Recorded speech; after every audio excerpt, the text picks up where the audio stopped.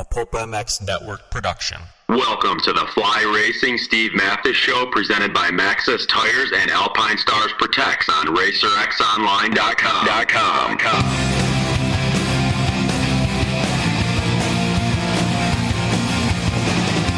With your continued support of our sponsors, we have surpassed 1,000 podcasts delivered with over 7 million downloads. Click that Amazon banner on Pulp MX to help us out and donate via Patreon if it suits you. And as always, enrich your moto lifestyle by working with the sponsors who support us.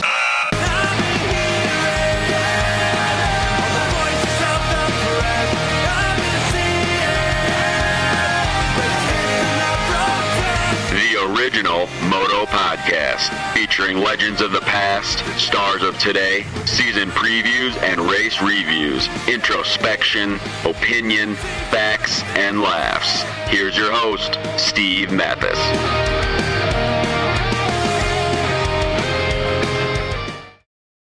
Welcome everybody to the Fly Racing Racer X Podcast, Anaheim 2 Race Review Pod. History made at Anaheim Stadium this past weekend in the Supercross Series, and lots to talk about when it comes to that race and all that happened at it, and the future of the Triple Crowns even. We can go into that too as well. Hey, listen, dirt bikes are exciting, we know that, but so is blasting up a snow-covered mountainside on a snow bike or snowmobile. Like RV, who's now into snow bikes. If you're looking to another opportunity to escape the city, grab some of Fly Racing's tactical snow gear and get riding. Check out the stylish and functional carbon jacket created for those who want to explore the deepest of powder beyond the trail and the crowds. It's January 21st as we record this, so many of you are into snow right now. And so please check out flyracing.com. They're also into mountain bikes if you are in the warmer climates. And, of course, motocross, Weston Pike, Blake Baggett, the 7 Deuce Deuce, just a few of the guys that run Fly Racing. Flyracing.com. Thanks for those guys as well. Maxxis Tires and Alpine Star Protects. Maxxis delivers the best tires for your bike, but did you also know Maxxis offers high-quality tires for your car, light truck, trailer, ATV, mountain bike, and much, much more? The mountain bike tires that Maxxis makes, I guess, are just awesome. I wish I rode my mountain bike more so I could tell you more about them. Maxxis tires will let you hook up, pull the whole shot, and beat the competition in any terrain or conditions. Just ask the king, Jeremy McGrath. He was at Anaheim, too. To learn more, visit Maxxis.com, MAXXIS.com. And, of course, the Alpine Star folks, we know about the Tech 10 boots. The A4 chest protector, though, it's a fundamental statement, the protection line for the company responsible for continued progression of cutting-edge tech and industry-leading safety and motorsport protection equipment. The A-Star's A4 chest protector combines performance and protection into a lightweight chest and back protector that offers a modular design that can also be used with their bionic neck support system. Alpine Star Protects. Thanks to those guys also for coming on. Please support our guys. Also, please check out Racer X subscription on latest magazines. We are out now. Where is James Stewart, for one? Davey Coombs did a deep dive into that, as well as I did a feature on why the damn French team has won the Des Nations 4 times in a row and what's going on and what's happening. So please check out RacerXOnline.com. Find the subscription tab, subscribe, get it on digital, or get the magazine. If you don't do it, we'll just stop doing these pods, and then you guys all have yourselves to blame. All right? All right, with me on the line to discuss A2, very heated conversation to line this podcast up for you people on a Sunday, but we did it. We're here. We did it. The race ended not that long ago. First up, my boss at Racer X Online. He's the voice of Endurocross. He's the voice of the Geneva Supercross. He's the voice of National Motocross. He's the voice of flat tracking. He's also the voice of reason many, many times. The Jason Wygant. Yeah. Whoa, that's it? Not excited? I don't want to get too excited because I feel like people are very much on the fence with this format, and I don't want to appear to be voting one direction or another too much. I did like it, but I feel like if I come in too hot and heavy on this show, I will sound too excited about it. And I know that there's some people that have some reservations, so I want to be as non-committal as possible, so it only gets a yeah. Can we get people to subscribe to Racer X Magazine, though? Can we do that? Yeah! Yeah, there we go. Keep our jobs alive, everybody. Yes. If you want Wygant's kids to live in a cardboard box, don't subscribe. But if you want him and his family to thrive in North Carolina, please subscribe. Well, let's be honest. There's really zero connection. they will live the cheapest existence possible regardless of their dad's paycheck. So that really isn't helping anything. Sorry. Good point. Also on the line from flyracing.com and also a runner of the best VIP program in the pits. He's a German Supercross champion. He's one Montreal Supercross champion. He has held every single number from 30 to 42 at one point or another. The Jason Thomas. What's up, JT? Not too much. Literally just walked in the door. So, it was. I'm kind of on the other side from Weege. I think it was awesome. I kind of don't care if some people didn't like it. I thought it was a huge improvement over the standard format. Well, we'll get to that. But right. Thanks everybody for. Well, I was just offsetting Weege's nonchalance. We're doing this on a Sunday, so everybody better appreciate it. All right, it's lots of sacrifices made for this podcast. That's why everybody didn't know that. Hey, Wygant, what did you tell me in the press box when you saw Fast Freddie Noren out there in the 450 class? You turned to me. Oh, yeah. I saw it from the first lap of practice. I didn't even realize who that was at first because Freddie hasn't raced the first two rounds. I'm like, I see a number 37 Honda. It reminds me of a young, fit, lean racing machine named Jason Thomas. And then later I looked and I'm like, oh, it's Freddie. But still rings true. I see that number 37 Honda. Yep. And then I said, JT was 37, right, at some point? And then you said, he's been every number. He's been every number. Yeah. He's been every number. Subway JT, Honda. What was your range? Mathis started this show saying 31 to 42, but what was the prime range? Like 31 to 50 or so? Yeah, I was 31 twice, 32, 33, 36, 37, 38, 39, 47, 51, 54, 62, 66, 81. Yeah, there we go. I said 31 through 55. I feel like I nailed the range pretty good. And some of those were injuries, like, the 62, and 1 year I didn't ride outdoors, so there was some weirdo stuff in there. But my main years was anywhere from 31 to 39.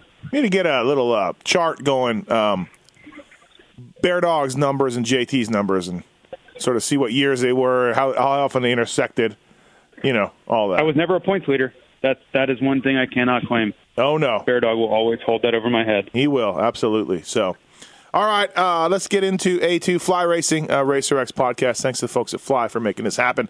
A2 Triple Crown format.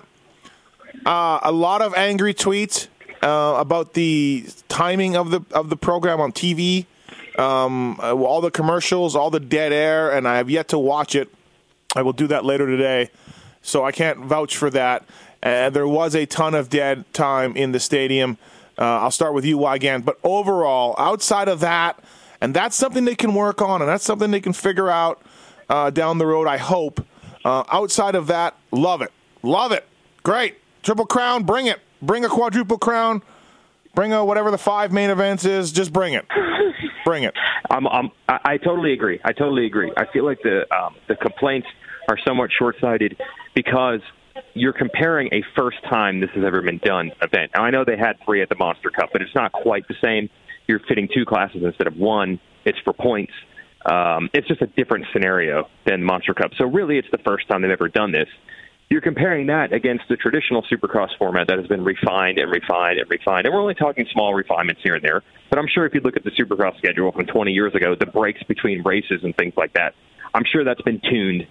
In fact, I remember in my old days working for Supercross and doing the webcast, like when they took the semis out and how they were like, we've shortened the whole show up by 45 minutes. Like there's a lot of small tweaks that aren't obvious that they made through the years. Well, this is the very first time they did it. We both, or all 3 of us, I think, agree that the 450 LCQ in the night show would be cool.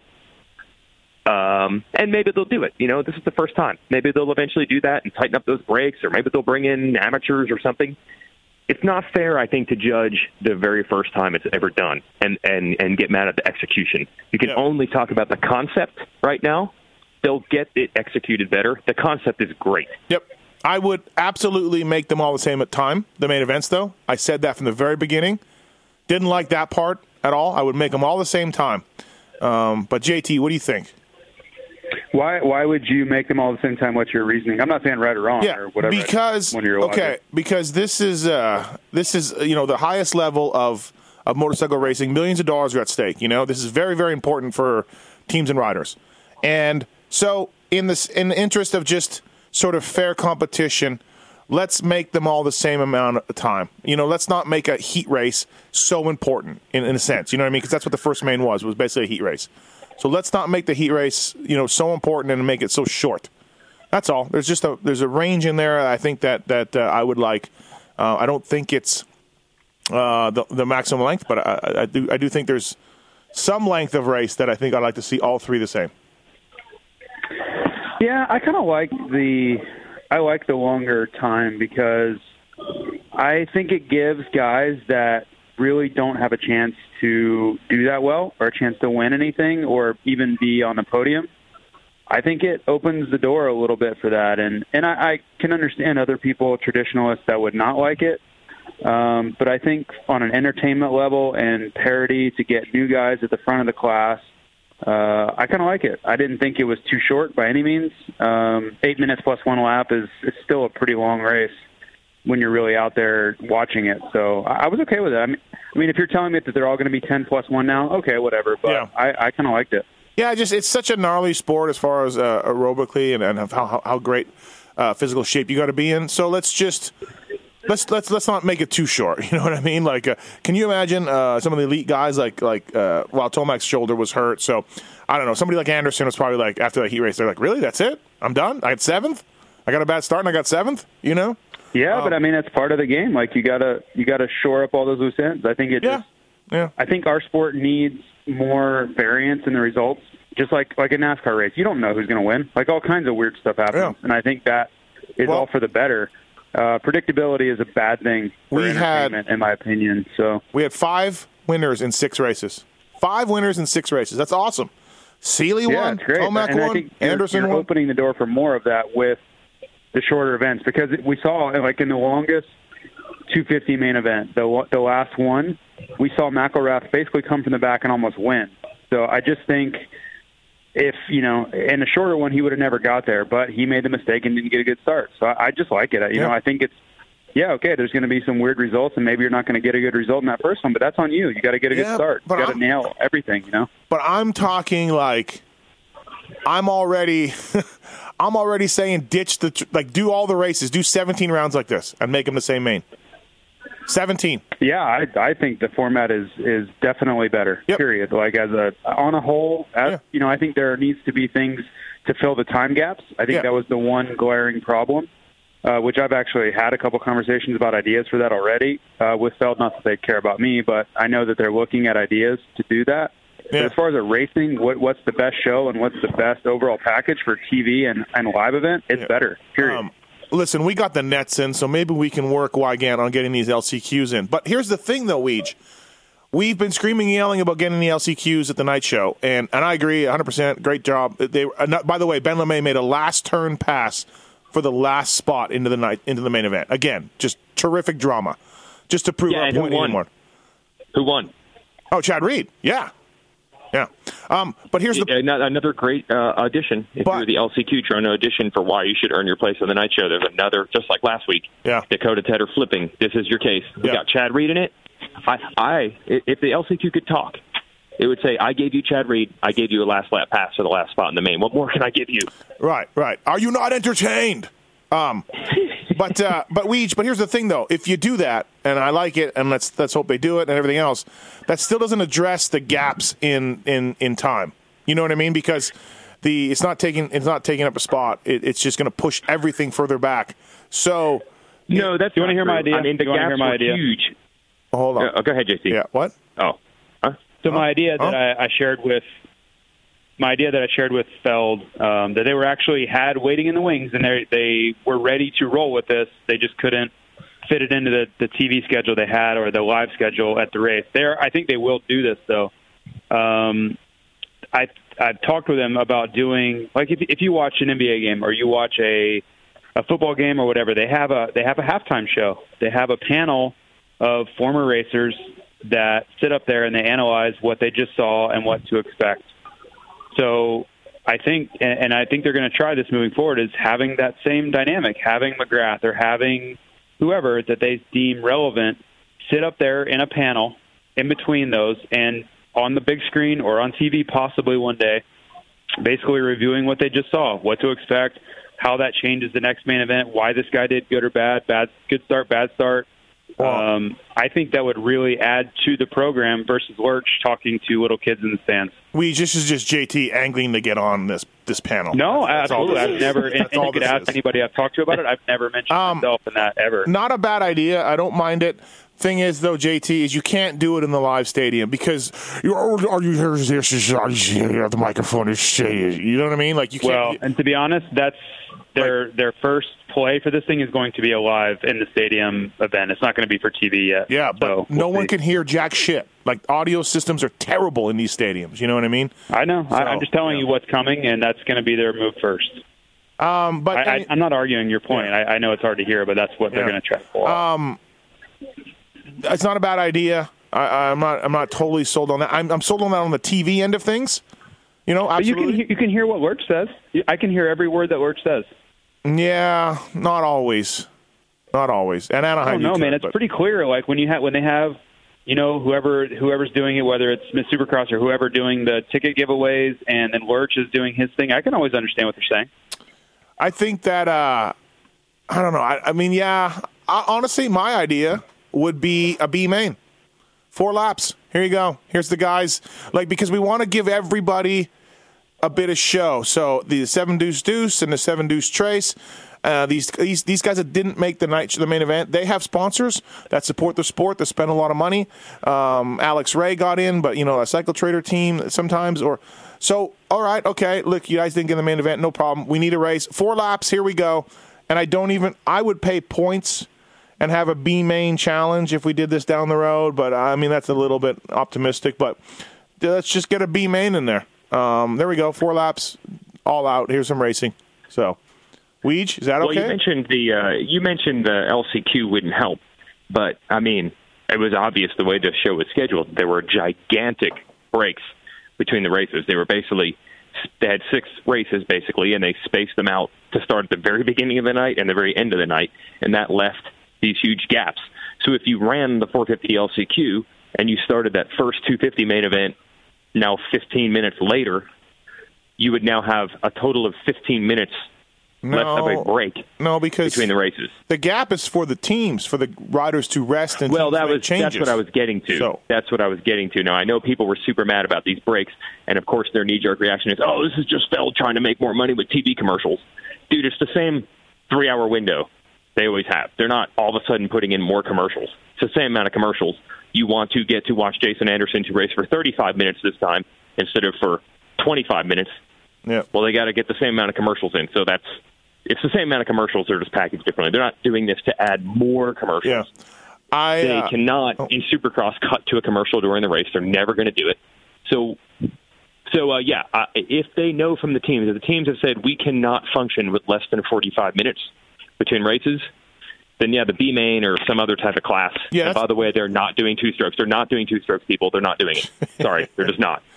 They're just not going to do it. The manufacturers don't want it. End. Sorry. Sorry. Well, everyone listening right now is like, the 2-stroke race. Right. Not going to do it. I'd like to see like RJ and Glover and Dogger just out there banging. No, I'm just kidding. God, can you imagine? No. Well, see, those things have worked. They've done them at the Monster Cup or U.S. Open. But if you're endorsing doing this for 16 rounds, that's not going to work. Like you can have R.J. Dogger and Glover hanging out at San Diego or Anaheim, no problem. But who's going to be in Toronto or St. Louis? I'm joking. I'm kidding. Yeah. But the guys that don't make the main event are still guys that chase the dream and spend a lot of money and support the sport. So let's give them something. You know what I mean? Let's give them something and maybe have a B main champion at the end of the year or something. I don't know, something. And because I don't think you're going to shorten that break between the races. I think that's sort of something the team said. Hey, we need this. We need to make bike changes. We need to have our athletes rest. You know what I mean? Everything else. So that gap I don't think is going to change. But so they got to fill it a little bit, and I'm sure they'll work on it like we talked about. They will tweak it and make it work. But I gotta be honest. I didn't hear these teams complain about everything. They complain about everything. Nobody ever makes them happy. But I don't know, did you two guys hear any complaints from teams?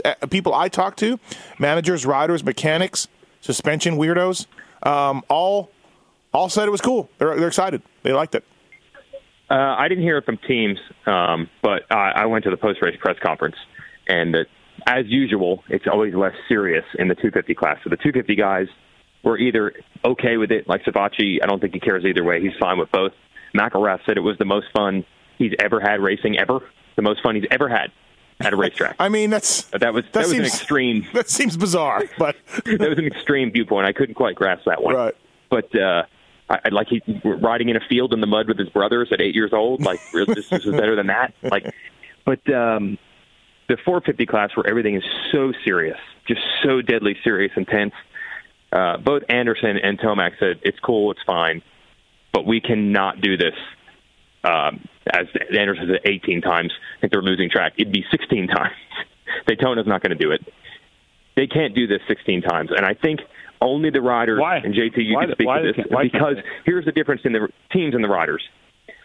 I think the emotion of getting so revved up for the start, being so nervous, and that's the nervous feeling that anyone who's ever raced a dirt bike knows, whether you're as bad as me or a pro like JT or a four-time Manitoba champion, multiplied times the millions of dollars these title contending guys are going for, Tomac and Anderson. I think that emotion 3 times of like my season could end right now in this first turn, I think it just frazzes them out to do that for 16 weekends in 18 out of 18. I think they're worried about that. Too much emotion. I think it would become the new normal, though. Yeah, exactly. I think it's hard for them the first time, because they're not used to it. But I think it's something they would become accustomed to, and that nervousness would calm down a little bit. And what about Jason Thomas's nervousness and career could ending when he went through heat, semi, LCQ, and main event for 50% of his races of his life? Like JT literally had 4 gate drops that could end his life every Saturday night.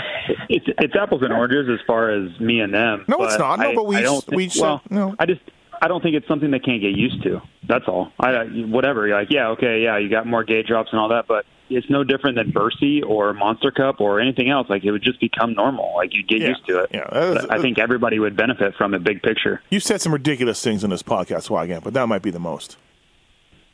Well, that's what they said, bro. I'm sure they feel that way now, but I think they would get used to it, is what I'm saying. They said the emotions. Was everyone cool with it? And I said that I didn't hear from any teams complaining, but yes, I did hear from riders saying this is what they worry about. And I agree. Yeah. Anytime you force or ask riders to ride more and give more and take, put themselves out there more, they're not getting any more money for it. So I don't blame them for not loving it because they have to do so much more. But there's still these things called heat races and semis for 100 years that everybody rode their balls off at. I mean, yeah, but they made the point that it was different. Look, if you're Anderson right now, you have the points lead, a solid points lead for the first time in your life in this class. He did lead the points for 1 week after Anaheim won 2 years ago, and that was it. All of a sudden, he already is like, I have to avoid what happened to Marvin and Tomac. That is my life goal. Everything I do is to avoid that. And he said there's a difference between having all the dudes on the line. It's not a heat race. It's double the talent. And I think they all kind of felt like it would feel like a heat race until they were out there and they're like, this is not a heat race. Same amount of time, time in the night show, but there was double the amount of competition. And they're going. You mean like two outdoor motos a weekend? What's that, JT? Yeah. You mean like 2 outdoor motos a weekend? This is ridiculous. Mavis is saying they've been doing heats and semis their whole life, but they addressed that, and they said it's not like a heat race. There's double the talent, and there's more on the line. Yep. So everyone's more aggressive, and they're twice as good. It just makes it more chaotic and more pressure. And again, this only applies if you're in Anderson's type of position where you're like, I have to not get hurt. Well, that's not these next 4 months. The flip side of that, Weege, when you're worried about, the injury thing, my opinion's always been if you're going to get hurt, you're going to get hurt. You could ride for several years in a row like Bill Poto or these guys and not get hurt, or you could get hurt year after year after year. I don't think there's any real difference or way to predict that. I don't think if you race, less or more or whatever, I just think this stuff just happens. But I do think that if you're worried about random events like a first-turn crash or a DNF or a bike breaking, wouldn't you rather have 3 races throughout the night to determine an overall versus 1 crapshoot race where if you crash in the first turn, you're screwed? Because if you go, if you go 22, 1-3, you're going to be in the top 10. Where if you just got that 22, that could ruin your whole series. So I could throw that other side of it. It reduces the variance, and the cream's going to rise to the top even more. Yeah, I agree with that, because if you look at Anderson, like if he even had a terrible race in the first one, it wasn't terrible, it was 7th, but even if he had like a 15th, how did he end the night? He ended up winning. Right.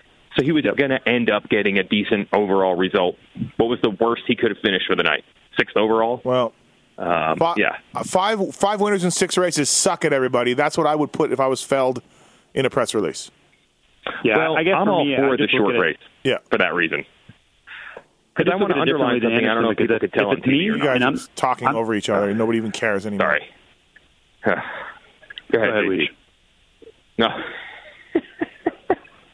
The first race being short, I like it because Anderson did not just not get a good start. When he got to 8th, he wasn't gaining on those guys like he would in a normal race. He eventually got to, I think, Grant and made a pass, but he wasn't gobbling those dudes up like you normally see the points leader type elite guy doing in a normal race. And what I saw, which I didn't know would be true until I saw it with my own eyes, I'm like, it is true. For 8 minutes, there are double the amount of guys that can run that pace for 8 minutes. Doesn't mean they're not in as good a shape. It's the classic thing I always say, one guy's pace is an all-out running as fast as he can, and another guy's pace is a jog, and it's the same speed. But for one guy it's easy and one guy it's hard. We saw it. Like Brayton or Seeley or Baggett or Pike, those guys can do that speed for 8 minutes. I think it's going to continually lead to, it wasn't just that Anderson got a bad start. Any of those guys could potentially win that first race, which is what everybody hoped for. And I mean, it absolutely happened, and that's great. Fly racing, 8-minute main events are our specialty. We were 2, 3, 4, 6 in that first one. Yeah. Bingo. I just look. If you put me in, never mind. Go ahead, Weege. No, I was just saying that's great. Like that's the whole point. Like if we all theorize, this could help a guy like a Baggett get a win or a Pike get a win or guys. Well, we now know that that's going to be the case. It really, I feared. I'm like, you know what? It might not make any difference at all. But no, it was way different. I was calling Brayton. This is perfect for a guy like him. So yeah, let's do it. I say, because our opinion really matters. But here we go. I say do it all 17 rounds or 16 out of 17. Make them all the same event. Add the LCQs, and I'm perfectly happy. JT. Yeah, I think it's a superior format. Period. I think there can be some adjustments made to it to perfect it, but the concept is a superior format than the one we've been using for a long time. Weege. Yeah, no, I agree. No, I do like it better. I do. I think it's superior. Do you think anyone was mega confused? Because I think that's always been the argument against the multi-race format. You certainly hear it outdoors at 2 motos. Do you think anyone was just completely confounded as to how Anderson won the final race of the night but didn't win the overall? No. I mean, half of them are hammered by that time. Well, but I don't think it's that difficult to understand. No, right? No. I agree. Just do a good job of telling everybody and print and tell them what's up and give them the stakes. Seeley needed. Mm-hmm. Seeley was trailing by 3, or up by 3 going in or whatever it was, and just tell everybody. Yep. And yeah, there we go. I did hear that they're going to try to incorporate. When are you convincing? Oh, good. What's the problem? What up, JT? I don't know. I haven't really said much, so I was trying to jump in. But go ahead. Go. I was just saying they were going to try to incorporate. I heard they were going to try to incorporate like a half screen that would have live scoring. Yeah. So it's keeping you up to date with the overall. As things are going, like in the third main event, you can kind of follow along. That way it's not a guessing game. Cool. Yeah. Great. Awesome. I liked it. So, all right. So talking about the race itself, we had 3 guys with shoulder injuries, Eli Tomac, Marvin Musquin, and Dean Wilson. And Musquin, 9-11, and he just pulled out in that third race, much to my fantasy team also, by the way. Not happy with Marv because I changed him at the last minute. But and Eli Tomac won, and Dean Wilson had a bike problem but also didn't look 100% from his A1 crash. I guess most surprisingly, we'll start with Tomac, the winner. JT, he was really good. He was excellent. I mean, Anderson caught him, passed him in the third main, and I think a little bit of the shoulder fatigue. I haven't talked to Eli or anything, but he was great. He was awesome. He was much better than I thought he would be, to be honest. I think he was a lot better than everybody thought he would be. Yeah. Okay, Anderson was better than him, but we don't really know how sore he was in that last one. But, I mean, he was the fastest qualifier. He moved forward in that first one. He won the second one, and then, the last one, Jason was better than him, or he was sore, or whatever you want to interpret that as.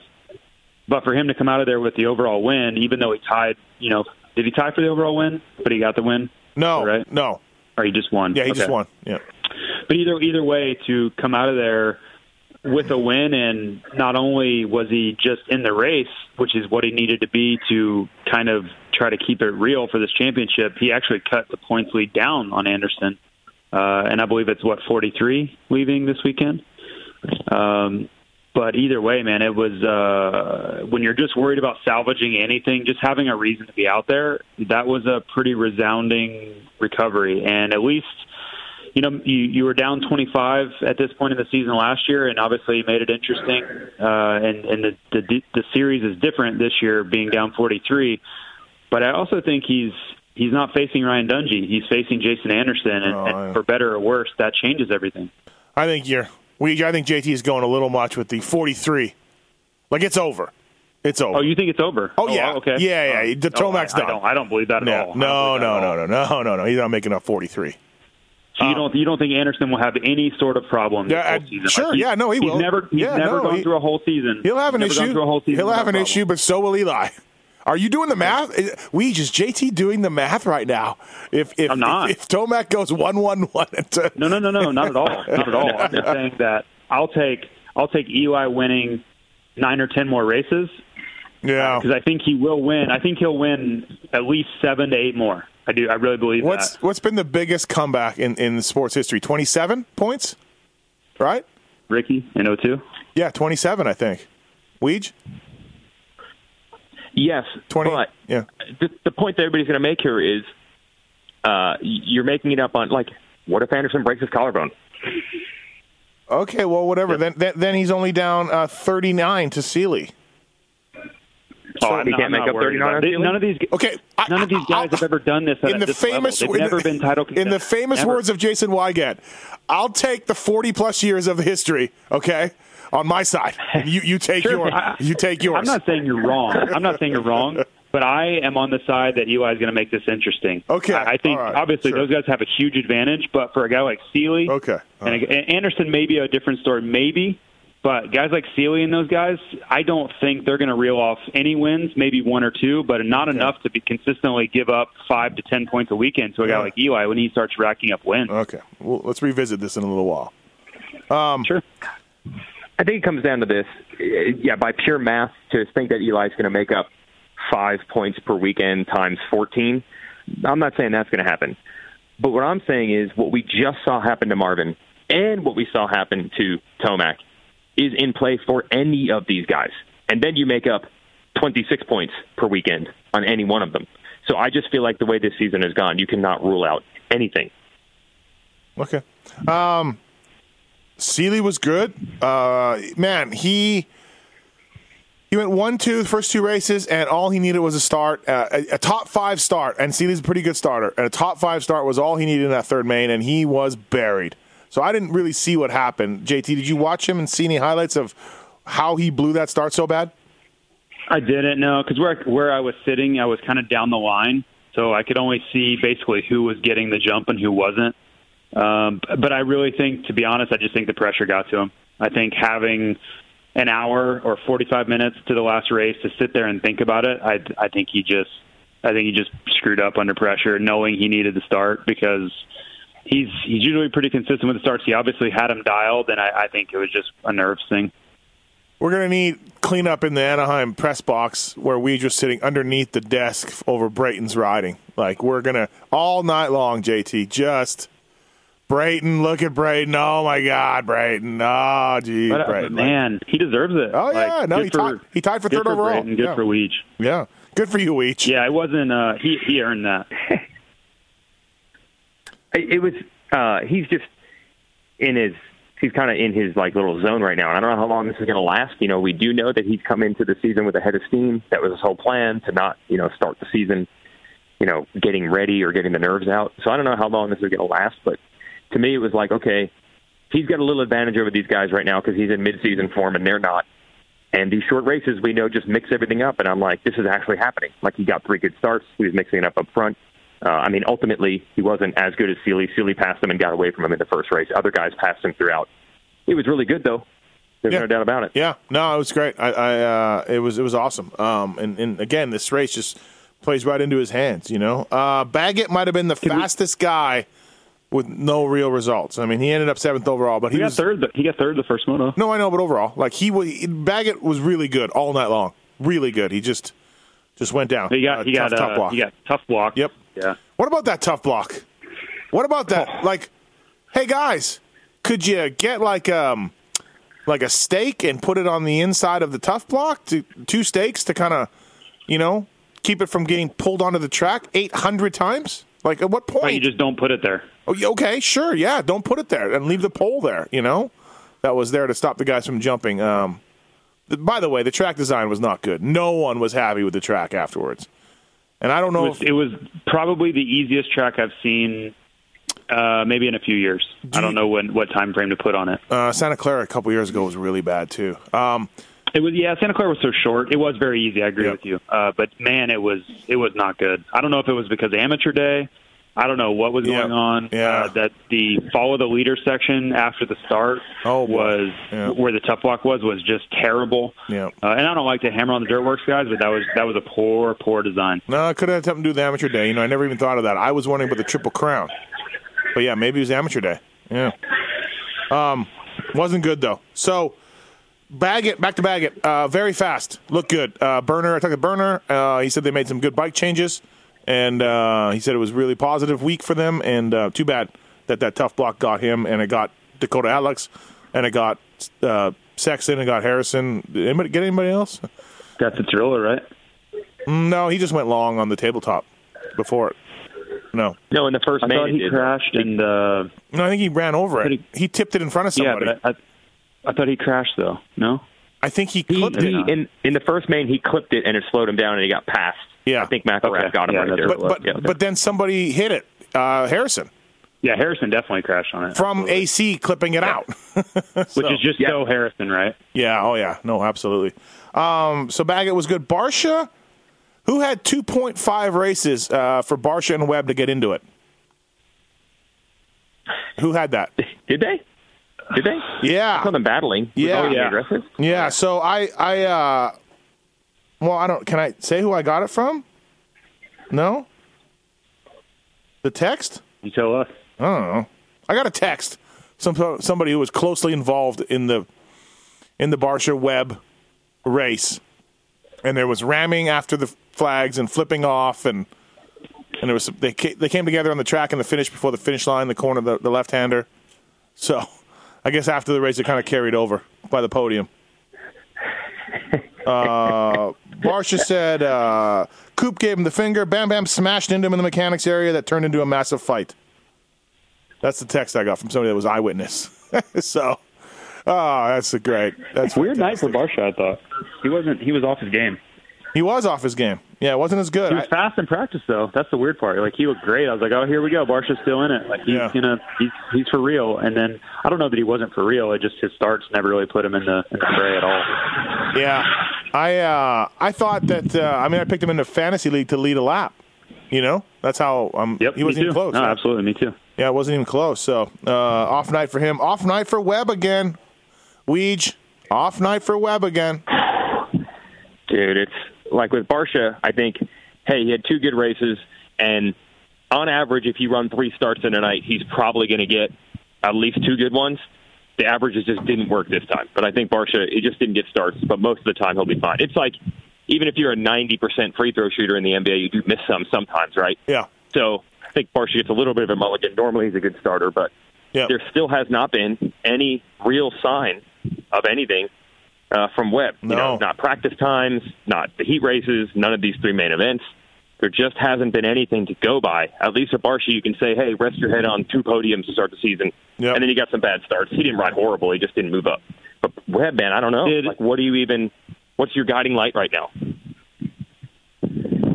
Are we for sure sometime during the day in practice that there was not a transfer of power back between Brayton and Barcia? No, could be. I don't think we're for sure on that. No, not at all. Maybe Webb started something on purpose, trying to get a transfer of power going, like to Barcia sounds like they did. Of power. Please don't encourage him. Roczen had a quiet night. Roczen had a real quiet night. The last main was pretty good. He was moving up. He was riding pretty well. He got a fourth, but he told me after the race. I'm sorry. What? Go ahead. No, I was going to say he claimed some subconscious stuff. I was going to ask you about that. I think you were about to jump into that. Yeah, he said everybody thinks it was because of Anaheim 2, and this is where I hurt myself, but I don't think so. I don't think I was into that. And then he said, well, maybe there was something there because I hurt myself here last year. So kind of like if you listen to the interview, I don't know if JT, you probably listened to it. He kind of circles back around and a little bit and says it wasn't that, but yet it was. Well, what I saw is he posted that, and I don't know, maybe he posted, maybe somebody else posted for him, but he posted that he had some subconscious demons to deal with. So yeah, maybe I think he was probably wondering why he was so off. I don't think that was really his MO. He didn't really look very good at all in the first one. Kind of was going backwards at times. Yeah.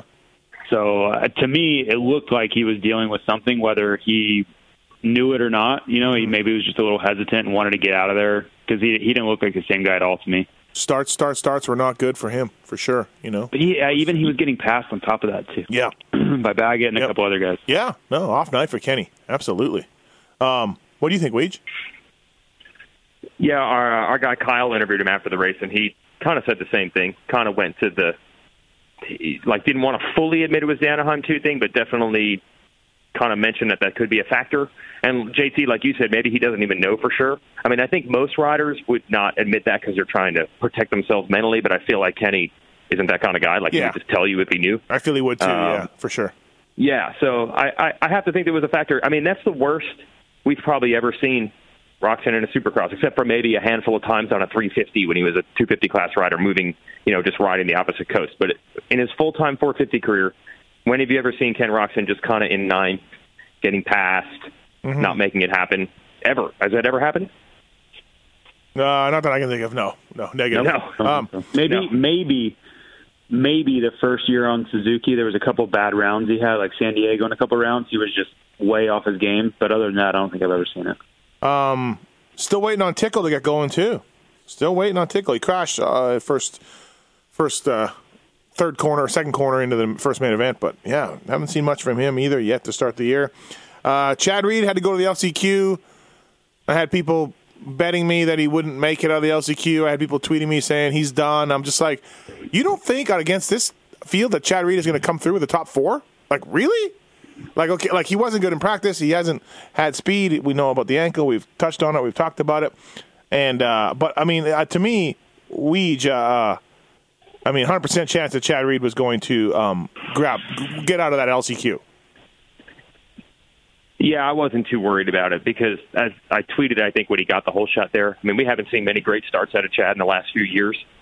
But when you compare the wars he's been through, the emotional ups and downs and pressure battles he's been in, I mean, to get a whole shot against those guys in an LCQ, that probably wasn't really pressure to him. Yeah, he's good. He's good, bro. No, I was with my VIPs, and they were all kind of asking me, like, how's this going to go? And I said, okay, you've got the best rider in this LCQ on the best bike. He's the best starter. He's whole-shotted probably 30 or 40 main events in his life, and he's got the second gate pick. I'll take that every single time, no matter what. Yeah, he was fine, no doubt. Alex Ray, though, rode himself right into the main. That was a good job by him. Cunningham, Reed, Tedder, and LeMay went to the LCQ and got through it. Oh, man, what about Bisceglia? Oh, Bisceglia. Oh, did LeMay. What a pass. Oh, yeah. What a pass. It's arena cross, bro. Don't mess with him. It wasn't even that dirty. It was picture perfect, textbook. You can't draw it up any better than that. No, exactly. Weege, I hear, and you're a JGR insider. That's what you are.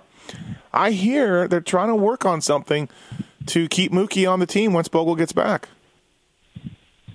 Yeah, because what I'm hearing is a lot of committal as to when Bogle's back, as in next weekend. But on the other end, no real mention of when Mookie goes away. So I think that makes it pretty obvious. Because Bogle is back next weekend, so it should be sayonara Mookie, right? Yeah. So clearly the fact that they're not saying that, I think, tells you everything you need to know. And why not? Like, he's in the mix. He's popular. If you're Suzuki, you're trying to cling to anything right now. So make it happen. I talked to Coy Gibbs about it for a while. I said, I hear this is what you're doing. And then I don't know if I can talk about, I don't know if it's off the record or not. So, but, you never, with Coy's awesome, by the way. Coy's great. So, it sounds like. I don't think I've ever talked to Coy about actual team stuff. Like, I've talked to Coy many hours. Right. I'm surprised. I've never gone to him as an actual source. I did. Yeah, I did. I went to him as a source. Like, Okay. So. We'll see. I think Mookie stays there. Yes, I think there's something going on, but I don't think it costs Coy Gibbs any money out of his pocket. He's pretty adamant about that, but I think it's going to happen. So, well, I had heard after Anaheim won. This is all I need to know. After Anaheim won, I heard that kind of the head honcho over at Suzuki was like, "We need to get more Suzukis in that main event." Now, that's because they only had Pike on the team that night. They didn't have a replacement for Bogle, which was sure part of the problem. But in general, once I heard that like Suzuki wants to make a push here, I'm like, well, this is one of the easiest. He's a replacement rider, so the amount of money they're going to spend is relatively low. It's never free to put a third bike out there. Let's correct that. But come on, he's riding good. He's popular. Yeah, do it. All right. Anything else? Does he just make another go at it? JT in Glendale, just keep going. Like, don't ride this week, get therapy, and ride again. Or do you now say, hey, Marv, we tried, it didn't work out, take a couple weeks off or whatever you need? No, I think he's in. Yeah. Okay. All right, anything else on 450s, boys? Pike rode well again, fifth place. That's 3/5 for Pike, I think, right, to start the year? Yeah, there was a huge battle that they didn't cover very well between Blake and Pike. I don't know why I should say they didn't cover very well, but because I haven't seen TV, but it was for 5th overall, and not that that's a huge deal, but there wasn't much going on otherwise on the track, and those guys were going for it was that 5th good overall. Yeah, I was waiting for fly-on-fly crime from somebody. It didn't go there, but I was waiting. No, they kept it really clean. Actually, Yep, they were just. I think they were probably both. I don't want to say tired, but that's 3 races in a couple hours, and by that, they're going 16 minutes in that last one. I think they were out of gas probably on some level for both of them. I love it. You look at Grant, 6.48. Brayton's 2.63. 7.31 for Anderson. That's great. That's awesome. So that's what we want. Yep. That's what we want. Yep. And it delivered. And people are gonna get mad because JT, I think you mentioned NASCAR at the beginning of this, and that's like a taboo phrase right now because anytime you compare NM to NASCAR, they just get the stink of, well, look at them, look, they're struggling. So let's just take it wider than that. Every sport of any kind, be it a motorsport or a stick and ball sport, makes subtle changes to the rules to improve the competition of play. Most sports have what is called a salary cap, which is the ultimate way of trying to induce parity or revenue sharing. It's a way they make rules, they change rules all the time. This is not insane for the sport of Supercross to say, hey, maybe it's more entertaining and has more parity and more unpredictable racing by making a change. It's not just NASCAR. It's every sport ever.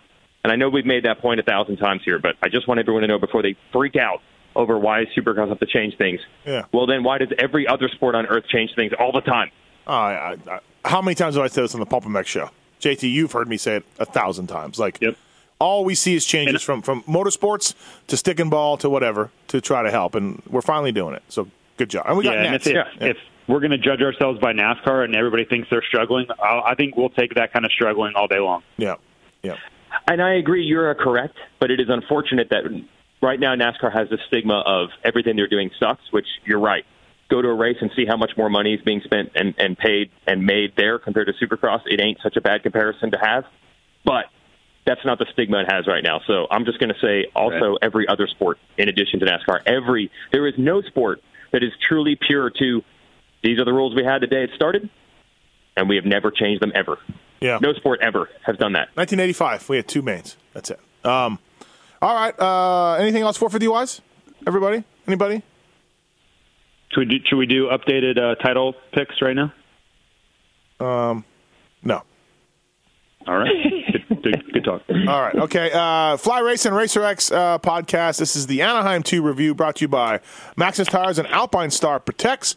Listen to this commercial from our folks at Racetech, and we'll be right back to cover the 250s as quick as we can. Thanks for listening, everybody. We'll be right back. Racetech suspension and engines, people. PulpMX 18 is the code to save.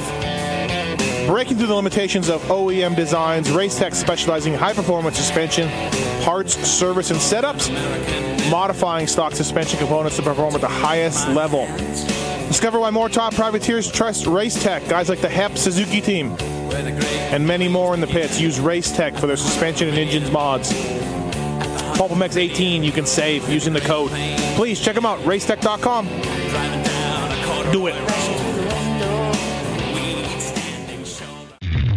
Maxxis Tires. From your bike to your truck and almost everything with wheels in between, Maxxis Tires will have you hooking up, pulling the whole shot, and beating your competition. One of the world's most trusted tire brands, Maxxis delivers high-quality tire products that perform no matter what the terrain or conditions. If you don't believe me, just ask the king, Jeremy McGrath. And we're back. Fly Racing, Racer X podcast at flyracing.com. Please check them out. If you want the exact same helmet that Weston Pike, Blake Baggett, and many others wear, check out the Fly Racing Carbon F2 Pike replica or one of the other colorways they got. With MIPS, everybody. Please check them out. Also to Maxxis Tires. The King uses Maxxis Tires. And also to Alpine Star Protects with the Tech 10. And my boot of choice, the Tech 7, everybody. Love the Tech 7. They redid it a few years ago. So, all right, let's go to, this is the Anaheim 2 review. All right, 250s. Savatgy won, and he was the best guy. So Joey won, gets his first main event win of the year, and moves into the points lead, and he was great. He was very good. Weege, I almost think McElrath was better, though. McElrath was very good. Just didn't get the starts and crashed in the first main while going for second place. Joey was the best guy, but McElrath was also awesome. And I think all that proves what we knew going in is that this West is a historically high level of talent. And I think it's, by the way, a win for McElrath in general, too. There's absolutely no reason now to not just consider him a guy. And I think he's maybe struggled to be considered in that peer group. And even somehow last year winning races and leading the points for a little while, I think it's somehow still got a little overshadowed. It's kind of the way these TLD guys operate. Like, when 250 East starts, you're not going to hear a lot of people talking about Jordan Smith, even though he could have won the title easily. It's just kind of the way that those guys operate for some reason. I don't know why it is. But at this point, you have to now say Plessinger, Hill, who's won a title, Cianciarulo, who's a superstar, all these guys. McElrath's the same. He's just in that group. Savatgy was good, though. Absolutely. Got the starts. Yeah. Rode well. Yep. Craig got on the first podium of the year. 2-3-5 for him. AC's practice crash. Wow. Oh. He says he wasn't knocked out, JT. I still want to know how he was riding. I'm glad he rode. I like AC. I'm happy for all, but with all of the concussion talk and all of the protocols we have and all of this stuff we have in place, I saw the crash. I watched it. I watched the video over and over. I was very surprised. I'll just leave it there. I was very surprised. Well, yeah, he was but allowed to ride. It's black and white. They saw him. He passed the test. He was allowed to ride. Correct. What else could have happened? Have you ever watched a football game? They have lots of protocols and they do lots of other things just besides what we do. I don't know. I was just surprised. To me, he looked like he hit his head very, very hard. I think if that was a football game, there's not a chance he's allowed to play. But that's my take on it. They administer a test, correct? Okay. Well, you know what? Okay. When I took my baseline test, I was so hungover I didn't even barely know my name. So I could probably pass any concussion test. I could probably be half unconscious and pass my concussion protocol test that's on file. So I just think it's not black and white. That's really my main point. Okay. All right. Did you do that on purpose? Did you purposely? No, I did not. It was at Vegas. They chose to do it at Vegas. It's a terrible idea. Wait a minute. Was this a conspiracy theory from the start? We're going to have everyone do their baseline test in Vegas. We're just going to leave it at that. I don't know. I know it was available at Vegas at this at UNLV, like part of UNLV, and that's where I did it at. Let's get everyone in their absolute worst mental condition we can possibly get them in. Yeah. Set those baselines. I don't know. Okay. Yeah, I mean that's just all I'm saying. It's super subjective. If you could totally fake your baseline test, just being like, you know what, if I'm in a title situation and I need to race no matter what, you could totally fake your baseline test. I'm telling you, I took it. You could. And I got in an argument with Eddie Casillas about this a long time ago, but I'm telling you, I know it's all based on reaction times and, you know, how quickly you can sort out colors and sounds and all kinds of stuff. I don't think it's the end-all, be-all of whether you're okay or not. I mean, he would be close to his, you know, if you take your baseline and you purposely, you know, do shitty on it so that you have low. I mean, we're not talking, you know, you can't recognize a cat or a dog. You know what I mean? It's got to be close. No, I took the test. I know what it is. I know. So I'm saying, like, how far off could he have been had he passed if he had forged it, or not forged, if he had taken a test knowing that, never mind. I don't want to get into it. I'm just saying, all I'm saying, I don't know. I'm just saying I was surprised he rode. Okay, me too. That's really all I have to say. But me too, but he had to pass the test and he was allowed to ride. I don't know. I mean, that's fine. I don't have a dog in the fight. I'm just saying I was surprised. It really surprised me that he was riding because I would have taken any bets that he was done. When I saw him get up and it looked like he couldn't stand up. Yeah. Oh, yeah. His legs were. At that point, he was. Yeah, at that point, I'm like, he's done. He shouldn't be riding. And that's wherever happened past that. That's not my say. I'm not a doctor. I don't know any of that stuff. The Alpine Star Medical Unit, I believe, can just say you're done. What we saw indicates us that you're done. You can't ride. I believe. Ruij, JT, right? They can never mind the test, never mind everything else. They can just say you're done. Yes, I have heard that. And I've actually heard that they technically have the right to do that, even not just with head injuries. I mean, there's a certain right to say, look, we think you're going to endanger others. Now, I'm not saying that this applies to Adams at all. But just for example, we are literally talking in the 450 class dudes who are riding with injured shoulders, right? So, I mean, if they thought there was a danger where you're going to go through the whoops, not be able to hold on and ghost ride into somebody, I think they do reserve the right to. Now, I don't think they've ever done that. And I don't know if they ever will, but I believe they do have the right to, yes. Okay. All right, so AC was I made a joke on Twitter about him being he was so good in the third main because he finally remembered where he was. That was my joke. So he was like, oh. He did ride better. Oh, Anaheim. Oh, Supercross. Oh, yeah, I got this. You know what I mean? Like, oh, yeah. He did ride better. He was wobbly.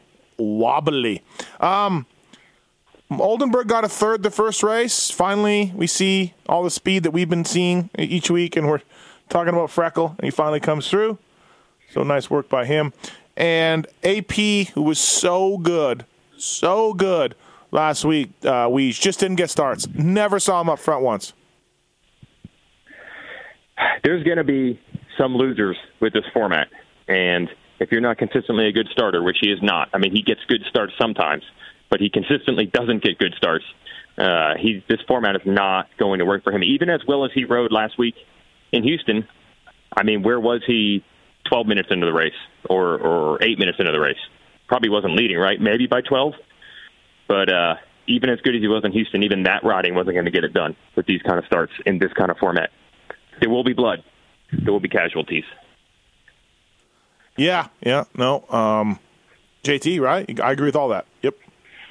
Yeah, no, I can't disagree with any of that. Sexton was close to winning that last one. He got a little, maybe clipped a tough block, the same tough block. He got a little rattled, but Sexton was really good. So I think he's legit. I mean, he's much more legit than I would have given him credit for. So kudos to him. I think he can win a main event. Do you two agree? Yeah. I think you will. Yeah. It's coming. Yeah. Okay. Yeah. I have this. It's been a while, but we're. Oh boy. It's back. That is the panic button. I know we're only 3 rounds in. That's for Justin Hill. Does anybody have a problem with hitting that button? Does anyone have an issue? No. Listen, it's only 3 in, but right? Yeah, but they're half serious. It's what, 3 out of 9 rounds? That's significant. It's 3 bad. out of 17 is one thing, but 3 out of 9? Sure. I will now accept, all apologies now from you two on the phone. I will just sit back. I don't like to do this. I really sigh. A long sigh. I really don't like to do this. But you're right. You were right. I'll be honest with you, though. I'll give you full credit. I will give you full credit. Okay, all right. But there's one caveat. I don't think it's 100% on the bike and JGR. I think it's a lack of effort. I don't think he's put in the effort. I didn't say it would be all JGR for sure. Yeah. So take that however you will. You're right. You should take all the credit you have coming your way. I just don't think it's all the team or bike's fault. I think Justin came in underprepared. I think going to the Troy Lee days. I think some of the days at Mitch, he's left a lot of people scratching their heads, and then he pulls off these rides, and everybody goes, "Oh my God!" And then and yep. So it's not good. Weege. Phil beat him. Phil beat him. Yeah, I mean, you can paint any way you want. Phil beat him or any kind of combination. I mean, we saw him get, in the second race, Plessinger and McElrath were behind him. They just absolutely caught him, passed him, and left him, and they were like half a track ahead by the end. Yeah, I mean, I thought your theory was ridiculous, but I absolutely cannot argue it. Congratulations. This has not worked out well at all, and you were right. Thank you. I mean, any way you want to paint it. This is not good in any way, shape, or form. Feels very good. Very good. And look, I'm not going against the kid. I'm not honestly thought. No, you call. I thought like you were doing this. I never took it as a personal thing. Yeah, I think people do Twitter people, and things like that. I know. I have to call people out and say they're not going to do good all the time. I don't care. They're nice people, but that's part of what we do. Your theory was so out there that I really thought you were doing it just to create good radio and get a rise and get some controversy and get some debate going. No, it apparently came straight from the heart. It did. I just, yeah. So anyways. Can we just mention again how well Pike is riding, just to put a little patch? Like, they do have that. Pike is doing as well as you could ever expect Pike to do. And I think that's the only thing they have to hang their hat on right now because, oh, good Lord, this is that.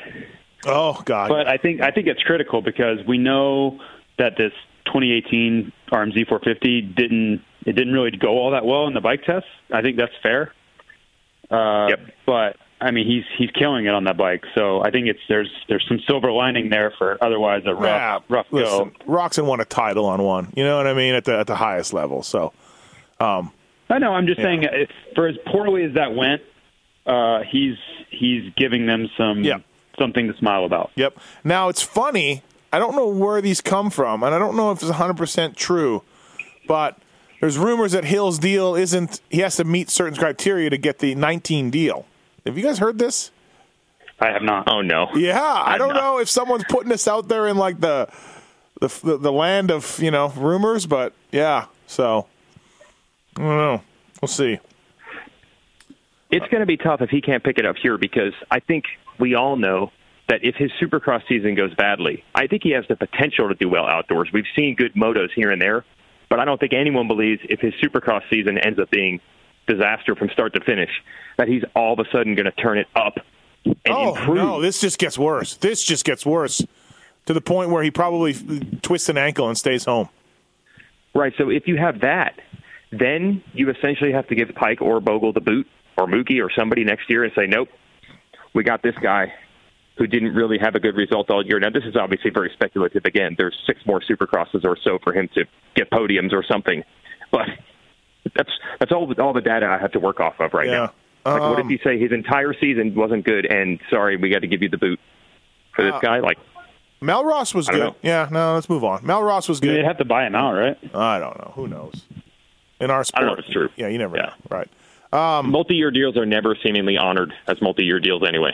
Ryan Mills had the ultimate, though, a multi-year deal. Yeah, he was getting paid by 2 different teams. Oh, it's fantastic. Hey, listen, we don't want you, but we're going to pay you still. Don't worry. We're still going to pay you. Just we don't want you. and then you are free to go get paid somewhere else. I mean, that is go double dip somewhere else. Yeah. That is fantastic. It's like some of the NHL guys have that too. You can be bought out at 80% of your deal, and then you go get a new deal. And some guys have cashed in so much. So, the people that are listening to this are saying, "Wait, this didn't happen to James Stewart. This happened to Ryan Mills." But as far as I know, I'm sure it's happened other times, but publicly or whatever, the only guy I know is Mills. That actually. Yeah, that's what makes it so. Right. That's what makes it so vexing. Yeah. All right. Hayden Melross was good. Really good. 7th overall for Hayden. 7-10-8. Good starts. Worked forward. So yeah, I was happy with Melross. I thought he did well. Chisholm finally got a good start. And I thought I made a joke to Weege in the press box because AC was battling with Chiz. And I guarantee you, Chiz rode with AC when AC was on a Super Mini. For sure. For sure. At some point in Florida, right? Oh, of course. Yeah, I can remember 2009, Cianciarulo was on a Super Mini, and I was watching him ride Ferry's Track on a Super Mini, so Chiz was long since the pro in 09. Yeah. So here we are. Chiz was in the 450 class in 09. Anaheim, too. The Super Mini kid. Chiz, who's that guy? And Chiz riding together. What else? Taft was injured during the week, I guess. Had a good crash, so I wish I would have known that for my fantasy team. I would have known more about that, but I didn't. So Taft wasn't great. What else? Anything else? Cole Martinez made his season debut. Mitchell Harrison's season continues to suck balls. Gosh, man, he has some big crashes every weekend. He's back to 2016, Mitchell Harrison. Right? He might think it's 2016 after that get off in practice. Yeah. Yeah, I hate to say it. I think half of the huge, what the heck just happened crashes, it's Harrison is the one getting up. Half of them. Yeah. I got my Twitter open on my computer, and Peter King just posted his personal cell phone number. He meant to do a DM. Oh, no. And he says, awesome. He says, congrats. Now I know this might happen. Please don't worry if I can't. But if you could get me 3 minutes, no more with Gilmore from the Pats, I truly appreciate it. And it's his personal cell phone number. Do you think he meant Happy Gilmore? This is great. How long till this gets up on Deadspin and everybody's texting him? It's already there. Yeah, 48 seconds ago. Right. It's good to know how the man works, though. We now know how the process works. Yeah, exactly, right? Thanks for your time. Gilmore. What else? Weege, what are your thoughts on the track? Weege, do you have any thoughts on the track tonight? Just put a microphone in his face. That's how it's done. All right. Okay. Anything else, boys? A2? Triple Crown format? God, it's going to suck this weekend when we go Bring back it to on. regular. We need more. Yeah. We need 17 of them. Can we just call Prater and just be like, yeah, dude, do all of them? How do you think Osterman feels about it? Apparently not good. Okay, not great. So by the way, I got to correct something.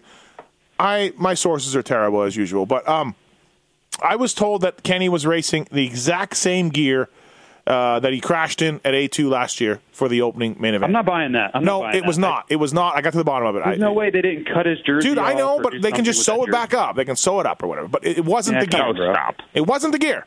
I'm correcting myself. I heard that, and then I found out. I heard that from a few different people, and it was just the same color, set, everything else. It was not the gear. There was no blood like in the, on the jersey sleeves or anything. So blood spattered jersey, he breaks out. Yeah. But honestly, pretty ballsy. Pretty ballsy idea, I guess. JT's probably super biased. He thinks it sucks, Weege. But no, I thought it was cool. Okay, it was cool. Whatever. I don't know that it helped his subconscious demons. Well, kind of, right? Worried about, but right. It's a little weird, yeah. So, he wore the same color gear and same brand because now he's in Fox and it was Shift, of course. So, ballsy. I kind of like where this is all going. I mean, this is a huge story for sure. Going into the season, we started our preseason videos and our preseason podcast talking about Kenny. It is obviously the biggest story, this attempt to come back. I like the fact that he's not pretending that never happened. I mean, he's doing everything he can to basically be like, oh, yeah, that crash happened. I'm owning it. But at the same time, I would have been a little disappointed this year if there wasn't any drama to come out of it, like it didn't affect him in any way, shape, or form. So I feel like to have the storyline of he tried to face it head-on, but there is, even for one of the most mentally tough guys out there, that it does rear its head every once in a while. I think that just adds depth to the season. I like it. I'll be honest. it's going rougher than I thought because we've seen so many of these elite guys have bad injuries and come back with no problem. He qualified fastest at Anaheim 1. And I'm like, okay, there we go. Like, he is as good as ever. Do you know what I mean? I was just like, yep, okay, carry on. Kenny Roczen will win a lot of races and maybe win this title. And he got caught in Houston. He didn't ride well this weekend. Anaheim 1, he rode well, got up to a 4th. So it's a little rougher than I thought. But it is a little rougher, but I think it's too early to rule out the statement you made of he will win races in the title. Oh, no, absolutely. Yeah, no, he's going to win real soon and be right up there. But I mean, I think the key will be how does he come out of Phoenix? Because if he, or Glendale, whatever we're calling it, if he comes out and he's swinging, then certainly it was just an A2 thing. I think that's next week's really critical for how this series goes. Well, I mean, Tomac is 43 back, everybody, and he's coming. So, I think Roczen needs to bounce back. He's 43 mentally. 43 back. Shouldn't be an issue for Eli Tomac. Nobody's ever come back from more than 27, but no, I agree. I'm glad you're on the same page. Okay, all right, good. Yeah, no, I am absolutely. Okay, perfect. Yeah, no. So yeah, you're right, JT. You're for once, you're right. Glendale's huge, right? If he comes out and makes gets a podium with a great ride, then everything's back to normal. Yeah, I think it's just mentally it's a big deal. Like physically, nothing's going to change, but mentally, it will dictate the rest of the series. I think. Yeah, and I think he does. Right? I do.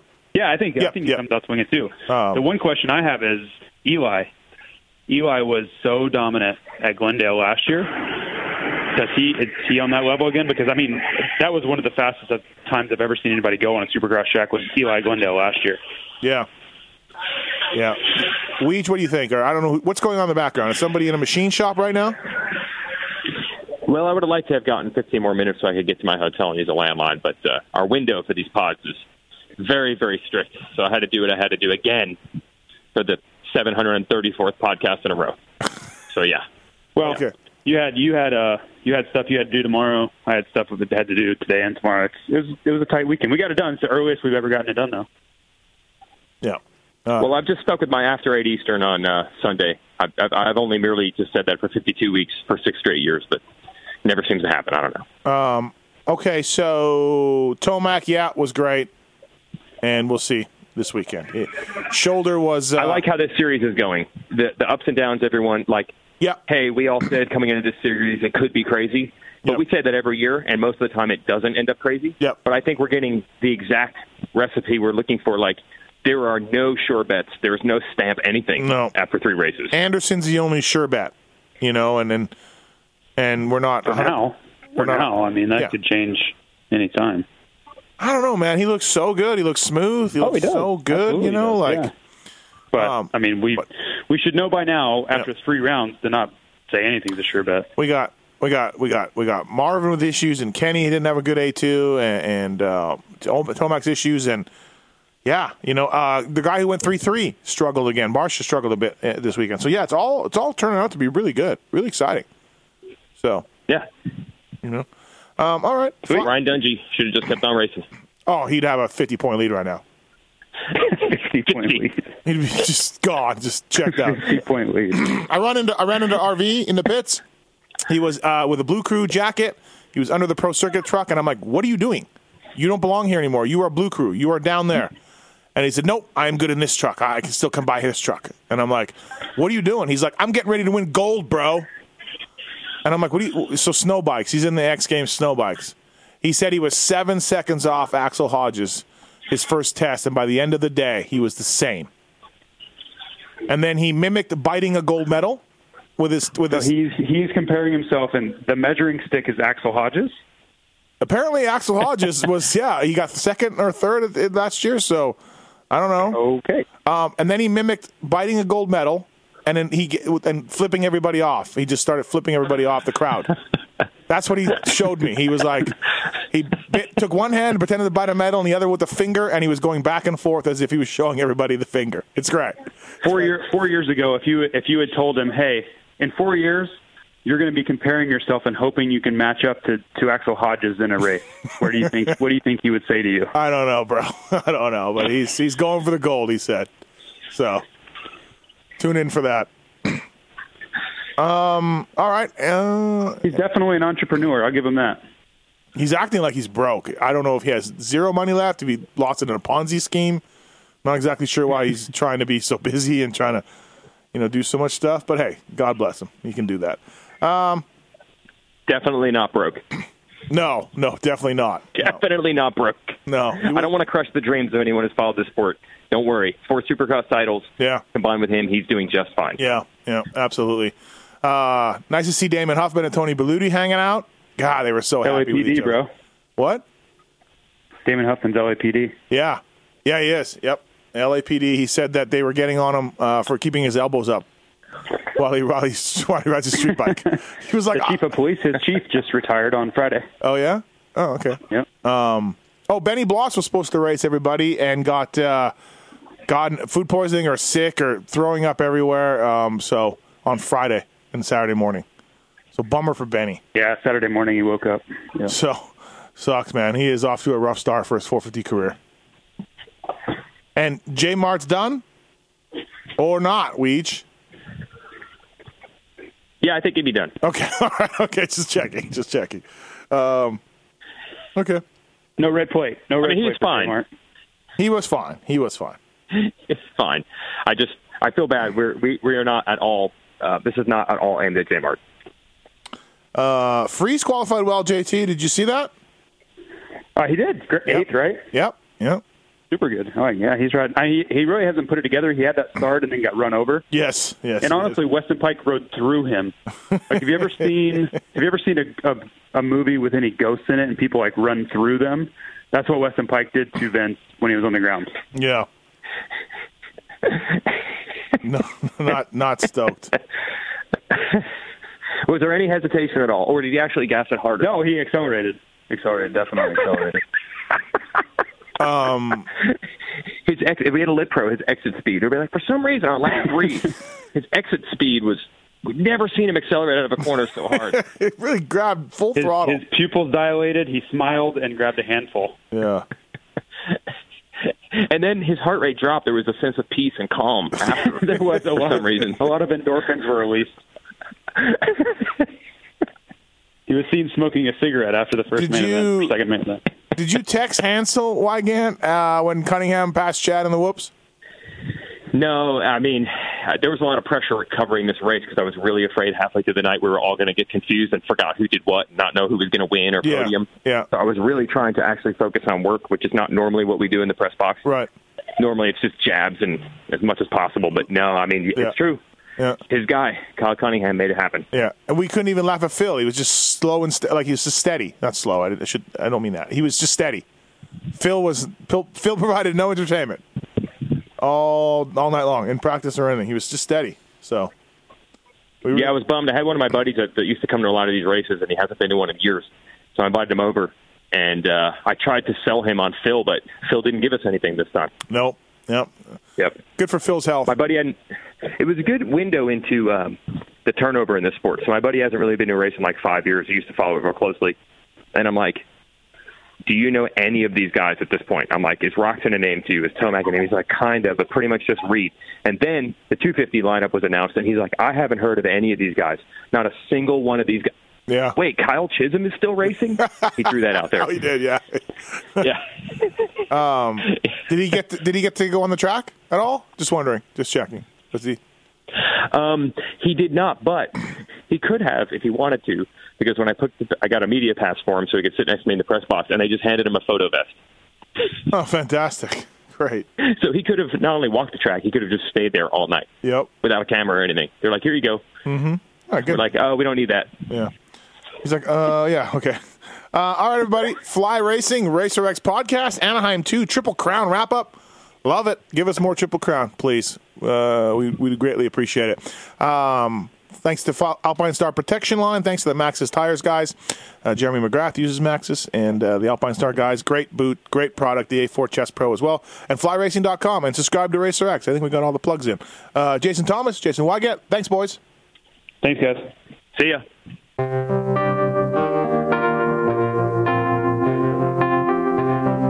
Thanks for listening to the Fly Racing Steve Mathis Show. Don't Don't forget to check out some of our past shows, including motocross legends such as The Bad Boy, Rick Johnson. I looked down and my hand was junk. I mean, it was sitting over to the side. The tendons were jerking in weird places. And my biggest disappointment with Danny Storbeck is that he never said sorry. Because Danny and I were friends, and we've never talked since. Brian Lunas. Before the 500 event, Dave and I fly to Germany, go down to Stuttgart. There's this little shop out the back of the mall factory. We get our cylinders, take them back, and, off we go. And, we ran Nicosil cylinders as a factory part for a handful of years before anybody ever saw it in production. Dave Arnold. And McGill was all, how he did the big pancake thing, and he's got the thing, he's completely laying on the gas tank trying to miss his tree. I mean, he would have gone even harder, jumped farther if that tree hadn't have been, if it hadn't have been there. The Hurricane, Bob Hanna. I love the guy. I don't dislike. I think he's the greatest competitor this sport ever had. Absolutely 100% in my mind. I firmly believe that statement I said about these modern-day guys in Switzerland or Holland or Belgium on 45 minutes on the same bike. You're not beating Roger. Are you crazy? They're not doing it. If they think they're so much better nowadays than they were in those days, they're fools. They're different bikes, different times. The Beast from the East, Damon Bradshaw. It got to the point where I didn't want to leave home.